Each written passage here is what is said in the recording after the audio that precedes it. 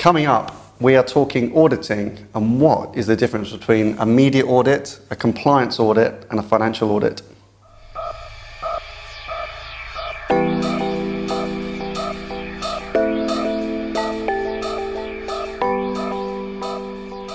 Hi and welcome to IDCOM's Media Snack, episode 41. So today we're talking about the biggest five-letter word in media, which is audit. We're going to look at understanding the different types of audit because there's a huge confusion across all these different types of media auditing. Secondly, how it works and perhaps why you should do it.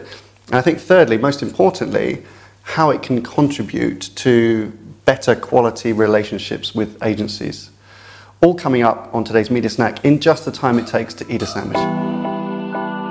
Great, so let's dig straight into that. I'm delighted to be joined by somebody who knows quite a lot about this area, thankfully, more than me.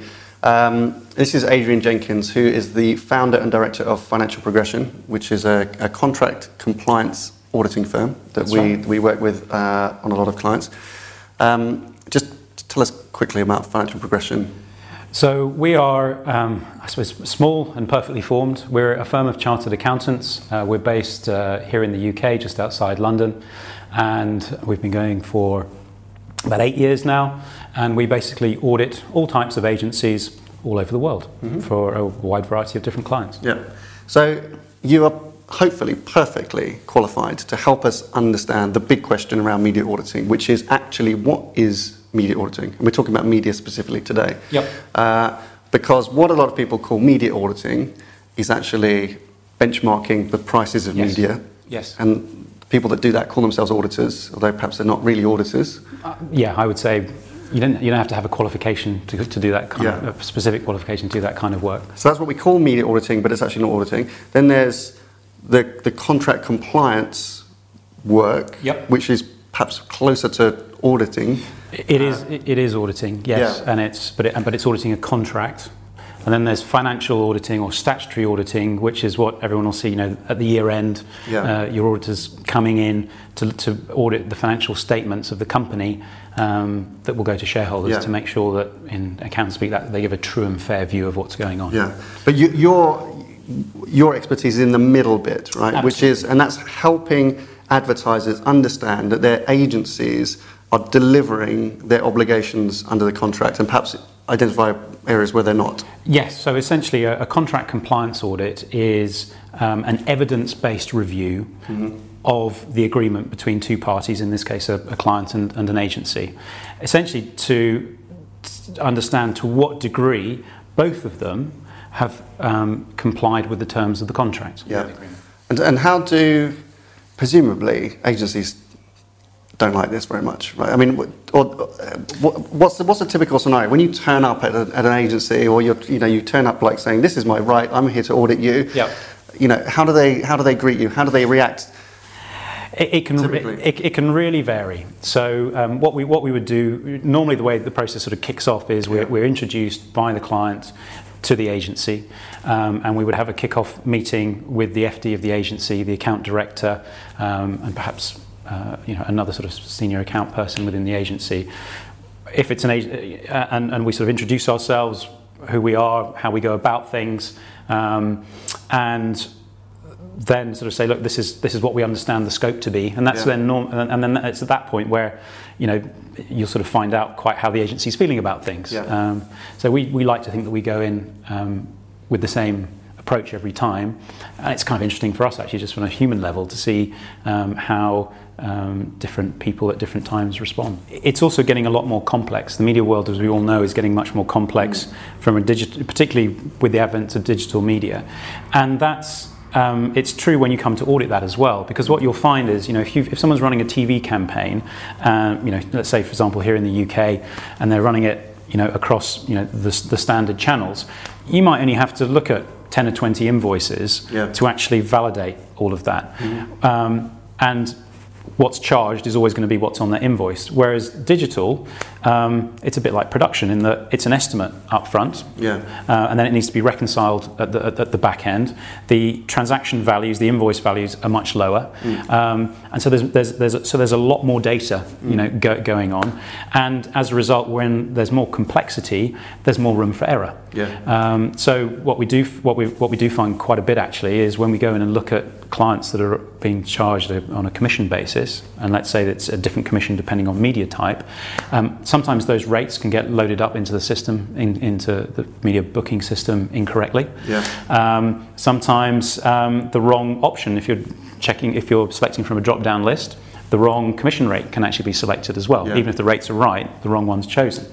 And so, part of the work that we would do is go in and say, okay, has the commission been charged correctly? It's not until you actually get down into that detail, into sort of 4, 5, 6, 20,000 line reports, that you can really check and see what's going on. Have you ever found an agency accidentally charging too low commission? Is it normally the other way? Actually, we've got a live project at the moment where the agency actually hasn't charged enough in terms of commission. Good. I think that's a really interesting area. I mean, because it's so forensic now, and as you say, so complicated. Describe the process, right? So I've always imagined that you go in and you kind of open up these giant ledgers, and you sit there like Slade Dickensian, and you're kind of matching columns of numbers and things. But now, because there's so much media buying is computer aided and incredibly complex and hard to follow. Even I think for some people inside agencies, it's incredibly complex. How do you get to walk into different agencies, all running different systems and different methodologies, and be able to kind of ascertain where these kind of small errors might be, or areas of confusion? Okay, so I suppose now a lot of it is, most media agencies will use an electronic booking system, and so there's a rich source of data there, and we will ask the agency to extract data into Excel files out of there that we can then analyse. No pens anyway. Everything's done on Macs. So we would take the data out, we would analyse that data, and then from that we would select a sample of transactions that we want to see in detail. So we'll then sort of say, I don't know, let's say for sake of argument, 20% by value of the transactions. We say to the agency, okay, can you provide supporting invoices, media owner invoices, production invoices, etc., to support those charges to the client? And then we would actually go in and literally trawl through all those invoices. And then there are various other things that we do, while we're there as well. But check that the payments have been made. If rebates and things like that are involved, look at agreements with media owners to see that the correct percentages have been provided.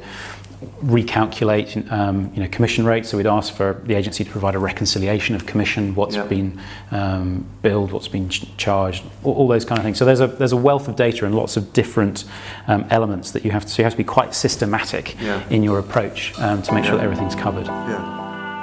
So I mean, it's so clear that everything comes back to the contract. It's so critically important. You and I have talked about the Association of National Advertisers media guidelines and their transparency kind of investigation that we talked about a lot. It was a clear recommendation that came out of the guidelines published in June this year, really advising advertisers that if they're not doing these kind of compliance audits, or they don't have the correct rights in their contract, that they should really start thinking about it. So we've got trade bodies now kind of very actively recommending this kind of work, which is good. So for those advertisers out there that haven't done this kind of stuff before, like what's the start point? What would be your top tips? Well, the start point is very much the contract, which is why in the ANA report it was so heavily signposted. What's in that audit clause will determine what you may or may not do in terms of understanding the financial side of your agency relationship. So that's really the first place read the contract. To go. Read the contract and understand where you are with it. The next phase, next step, would be to go and talk to the agency. Agencies are increasingly used to having these types of audits. Yeah. And so that it won't come as a surprise. And let's remember, as we've talked earlier, it's supposed to be a collaborative process. And there are two parties to the contract, and therefore talk to your agency, get their feel for things, see how they see the world. You'll learn a lot just from actually having that conversation. And then thirdly, if you decide that it's something that's right for your organisation to do, go out to the marketplace and see who could potentially help you do that. So there are the likes of the Big Four, Big Four accountancy firms, so the KPMGs, the PwCs of this world. And then there are other specialists, smaller specialists, of which we're one. Good. And so advertisers got to find the right solution for them and kind of weigh up those options. Really useful. Thank you so much for coming in and helping to shed the light. I think we understand better now what a media audit is, or what it should be at least. That's all for this week. Thanks very much for watching. Bye for now. Thank you. Bye-bye.